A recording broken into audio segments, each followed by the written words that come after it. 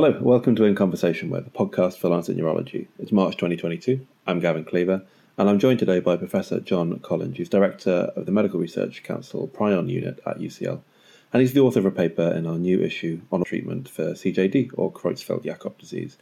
CJD is, of course, a devastating disease for which there's currently no treatment. Professor Collinge, welcome to the podcast. Thank you. So your paper reports the outcomes of 6 patients with CJD who were given this new antibody, PRN-100. What is PRN and how is it developed? Okay, so PRN-100 is a humanized monoclonal antibody. The prion diseases are all associated with, of course, with prions, these proteinaceous infectious particles.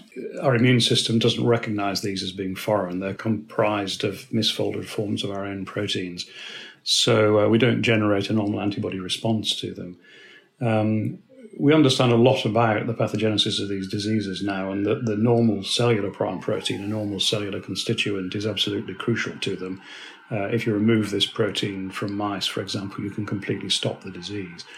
So we set about generating antibodies in the laboratory, which could potentially be used as treatments of the disease in humans. And the best one that we developed became PRN-100, which is a fully humanized version of the best of the mouse antibodies that we produced in the laboratory. So this drug was given under a specials license, right, rather than as part of a clinical trial. What does that mean? And, it might seem obvious, but maybe you could explain why you weren't able to do a conventional placebo-controlled trial in this case. Well, we looked at a number of ways of funding a formal trial with this drug, and were unsuccessful in getting the sort of level of funding that we needed. And we looked at a number of sources, and University College Hospital explored providing the drug under a so-called specials exemption, which enabled us to give it to a small number of patients. And the specials exemption allows healthcare professionals to treat an individual patient with an unlicensed drug when it meets their special clinical needs, which can't be met by a licensed medical product. So it allows a doctor to prescribe the drug in those special circumstances. But what we've done here is given patients the drug essentially as an NHS treatment rather than as part of a regulated clinical trial. So how did you go about investigating the effects of PRN-100 in your patients? Well, the drug was given to 6 patients, and it was given intravenously. Of course, this was the first time this drug had been given to humans. Monoclonal antibodies can be associated with significant side effects, so we proceeded very cautiously. The hospital set up an oversight committee which monitored the whole process. And we didn't know, of course, at the time whether giving the drug intravenously would get sufficient levels of the drug into the brain, but we wanted to try that first. If that hadn't been successful, we were geared up to give the drug directly into the fluid-filled spaces of the brain by so-called intracerebroventricular infusion. But it turned out that wasn't necessary. We did get sufficient levels in by intravenous administration. And importantly, we saw no evidence of toxicity, either acute toxicity or longer-term toxicity. In one patient was treated for over 8 months, for example, without any signs of toxicity. So that was all very positive from that. And the patients were carefully monitored throughout treatment to see the rates of change in neurological and cognitive features. We have a set of specialized rating scales, the MRC prion disease rating scale, motor scale, and cognitive scales.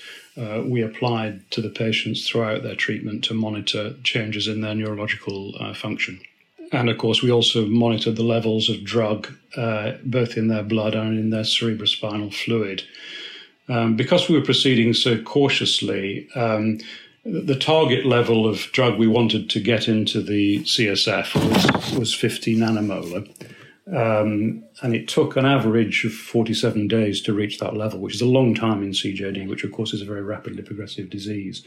And I think going on to do future studies, we'd want to ramp up the dose much more rapidly. But clearly we were proceeding cautiously. because we didn't know whether we might run into significant side effects. Of course. So what were your main clinical findings then in the trial? Well, I said that the important things were that we saw no evidence of toxicity, that good levels of the drug got into the CSF. We were able to reach the target concentrations in 4 out of the 6 of the patients. With a treatment group this small, we were never likely to show statistically significant effects on clinical decline. The only way we could really conclude that the drug was really working to stop the disease process would be if one or more patients, their neurological decline completely halted, or indeed if there was an improvement, because we've never seen that before in CJD. So that would be, even in a single patient, that would have been highly significant. We didn't see that. All the patients continued to neurologically decline, unfortunately. But in 3 of the 4 patients in which we did reach the target CSF concentration, while they were at that target concentration, we did see an apparent leveling off of the decline. And I think that was very encouraging to us, that the decline appeared to stabilize while they were at the target levels of the drug. Yeah, that's very interesting. So what did you find in the neuropathological investigations? Okay, well, two of the patients consented to autopsy.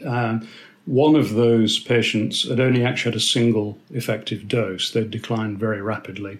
And so there was limited interpretation from that autopsy.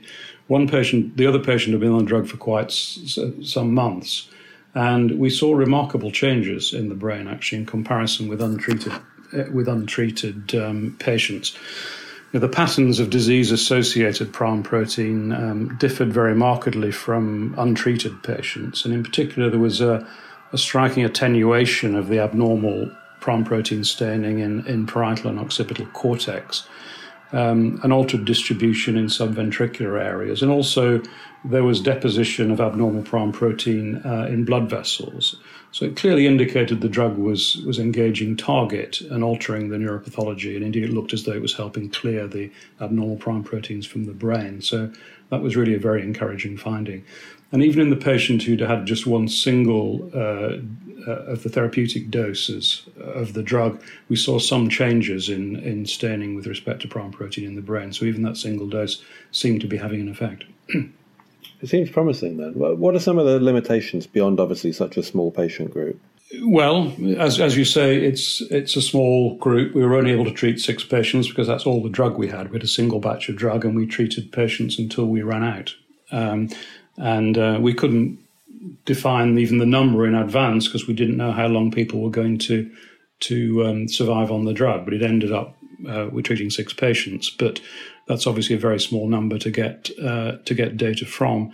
The other limitations are that the patients, because we were treating patients intentionally who had established CJD, there was no doubt about the diagnosis, and we chose to treat patients with the rapidly progressive form of the disease. They were significantly affected neurologically, of course, at the time of treatment, and at that stage, probably there is irreversible damage to the brain.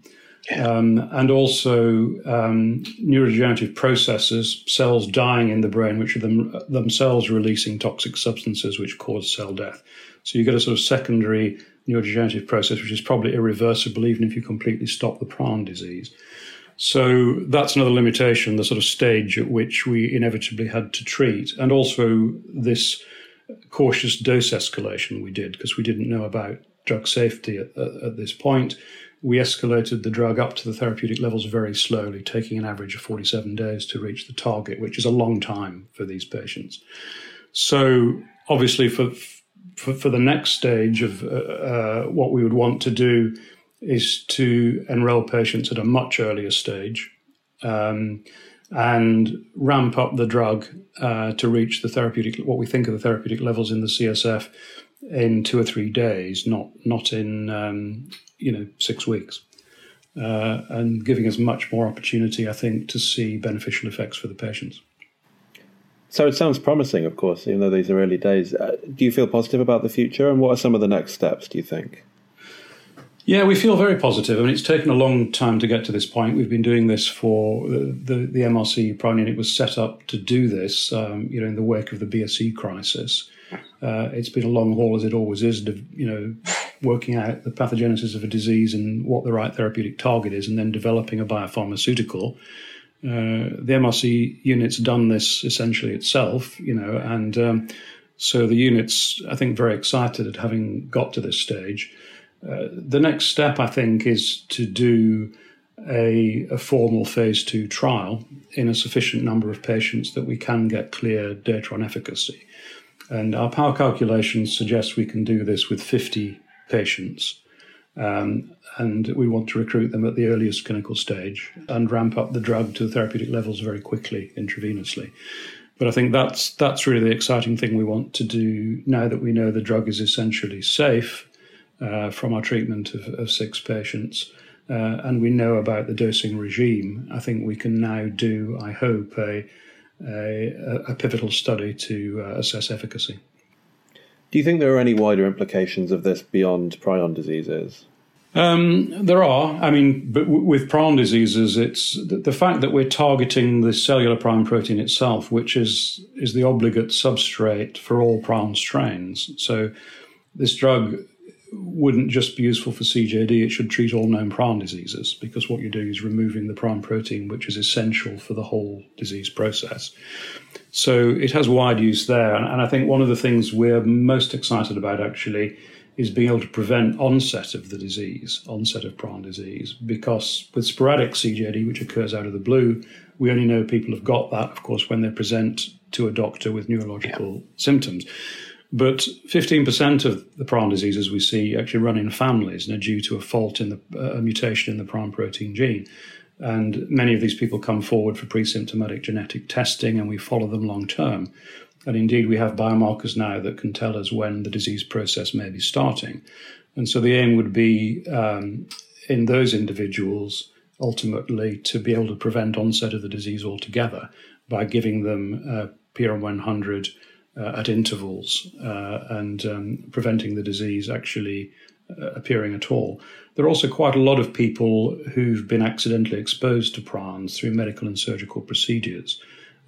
People who've received pituitary growth hormones as children, for example, that have been contaminated with CJD, or variant CJD contaminated blood and blood products. And again, such individuals, if they were shown to be infected, we could in principle prevent the disease occurring. And of course, the drug's most likely to work, of course, at that stage before extensive neurological damage has occurred.